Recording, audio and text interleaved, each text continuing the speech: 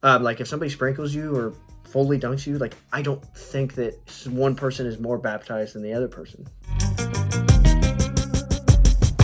Howdy, I'm Jason. And I'm Riley. And welcome to the Meet the McCollisters podcast, where we are trying to create tribes of people who want a deeper relationship with Christ and his church. And in this week's video, we are talking about what is baptism. All right, so baptism. Physically speaking, it's fairly obvious for most people. You're either being fully immersed in water, right? They're dunking you. If they don't like you, maybe holding you under a little bit longer than you'd like.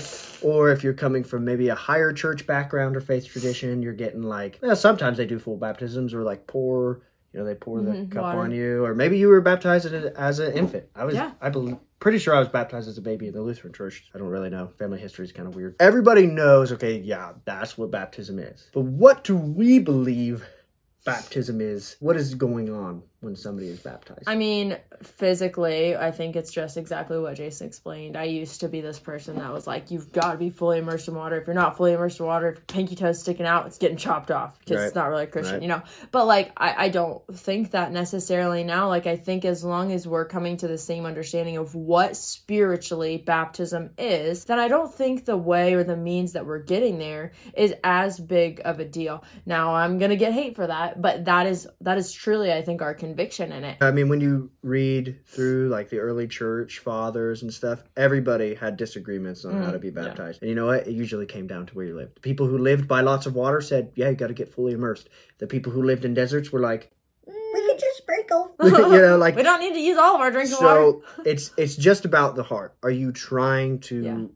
the best you can baptize the person? Spiritually, going back to that, what do you think that is actually happening? What do you think Scripture says that's happening when we are baptizing somebody in the name of, the Father, Son, and Holy Spirit? Yeah, okay. So first of all, that's important. I think it should be in the name of the Father, Son, and Holy Spirit. And you see it both ways in Scripture. You see it in Acts that says baptize them in the name of the Father, the Son, and the Holy Spirit. And then other times it says just baptize them in Jesus' names. I think this is just going to come back to that thing of like, we could have an argument about which way you're going to do it, but let's talk about like what's actually happening in the spiritual realm. In Romans 6, 1 through 11, and Colossians 2, I think it's verses 6 through 15. Paul goes in and he actually describes what baptism is. Mm-hmm. Like he gives a description of it, and he basically says when you're being baptized, you are dying with Christ. You're being crucified with Christ. Mm-hmm. You're being buried with him and raised again with him. And I used to read those and just go, oh, that's cool that's what's happening.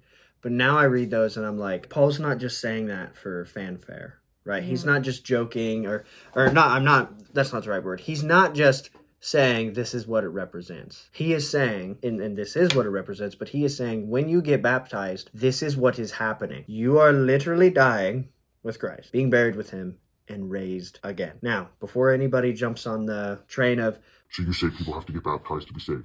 I'm not saying that. The guy, the thief on the cross, Jesus looked at him and said, today you will be with me in paradise.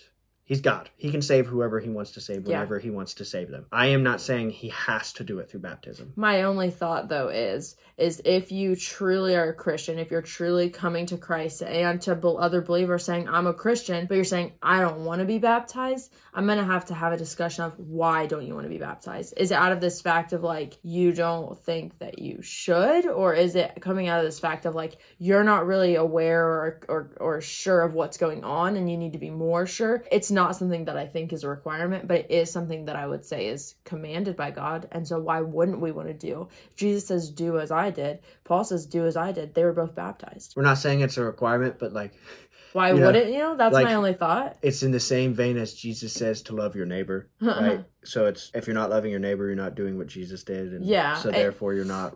Yeah. Okay. So what we are saying is I don't understand, and I don't have to understand how that all works. Yeah. Right. The death and resurrection. When I'm baptizing somebody, I just see me putting somebody in water.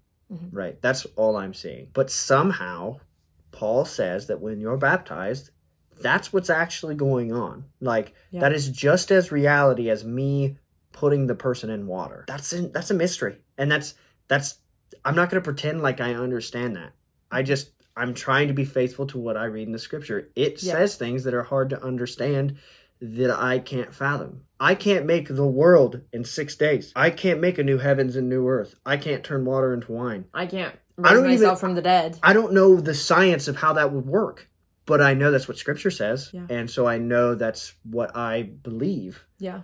And we view the same thing with baptism. I don't understand how by dunking somebody in water, just to be a little funny about it, like you're dunking some person in water, that they're dying with Christ, being buried with him, and becoming a new creation. Yeah. I don't get that, but I don't have to understand that for it to be true. So if you guys have found this week's video helpful so far, just go ahead and make sure that you like, subscribe, and comment down below anything or what your baptism looks like. Comment down there below letting us know what you think about so far what we've said about baptism. Now, the last thing we really want to say is when we say that it is a divine mystery, it's not me trying to use some cop out of, Oh, well, I just want to believe this, and I'm not trying to reconcile with Scripture. no, Yeah, I like to wrestle with scripture. I am wrestling with Scripture, and I've wrestled with it, and I'm like, gosh, like there's these two polar ends where you get people who are like so fixated on baptism, it's like the end all be all. Yeah. And then you get other Christians who are like, it's just a metaphor. It's not really. It's like just taking a holy shower, It's like, whatever. And I'm just not in that camp. I'm like, dude, it is so serious. Like something is happening there that is like supernatural. Yeah. Like God is supernaturally working in that moment. There's something there. But at the same time, I'm also like, I don't think like if somebody sprinkles you versus baptizes you, submerges you. See, I grew up with full submersion, so I think of that as baptism. But like if somebody sprinkles you or fully dunks you, like I don't think that one person is more baptized than the other person. But I do think, I would also like to make the comment that, like, it is a very, I don't want to say serious, but it's something that also shouldn't just be like, oh, I'm going to get a cannonball and jump in this pool and now I'm baptized. Like, it should be something that you're doing within unity and within the body of Christ. It is something that is spiritual in a sense because you're dying with Christ and being raised again, whether that,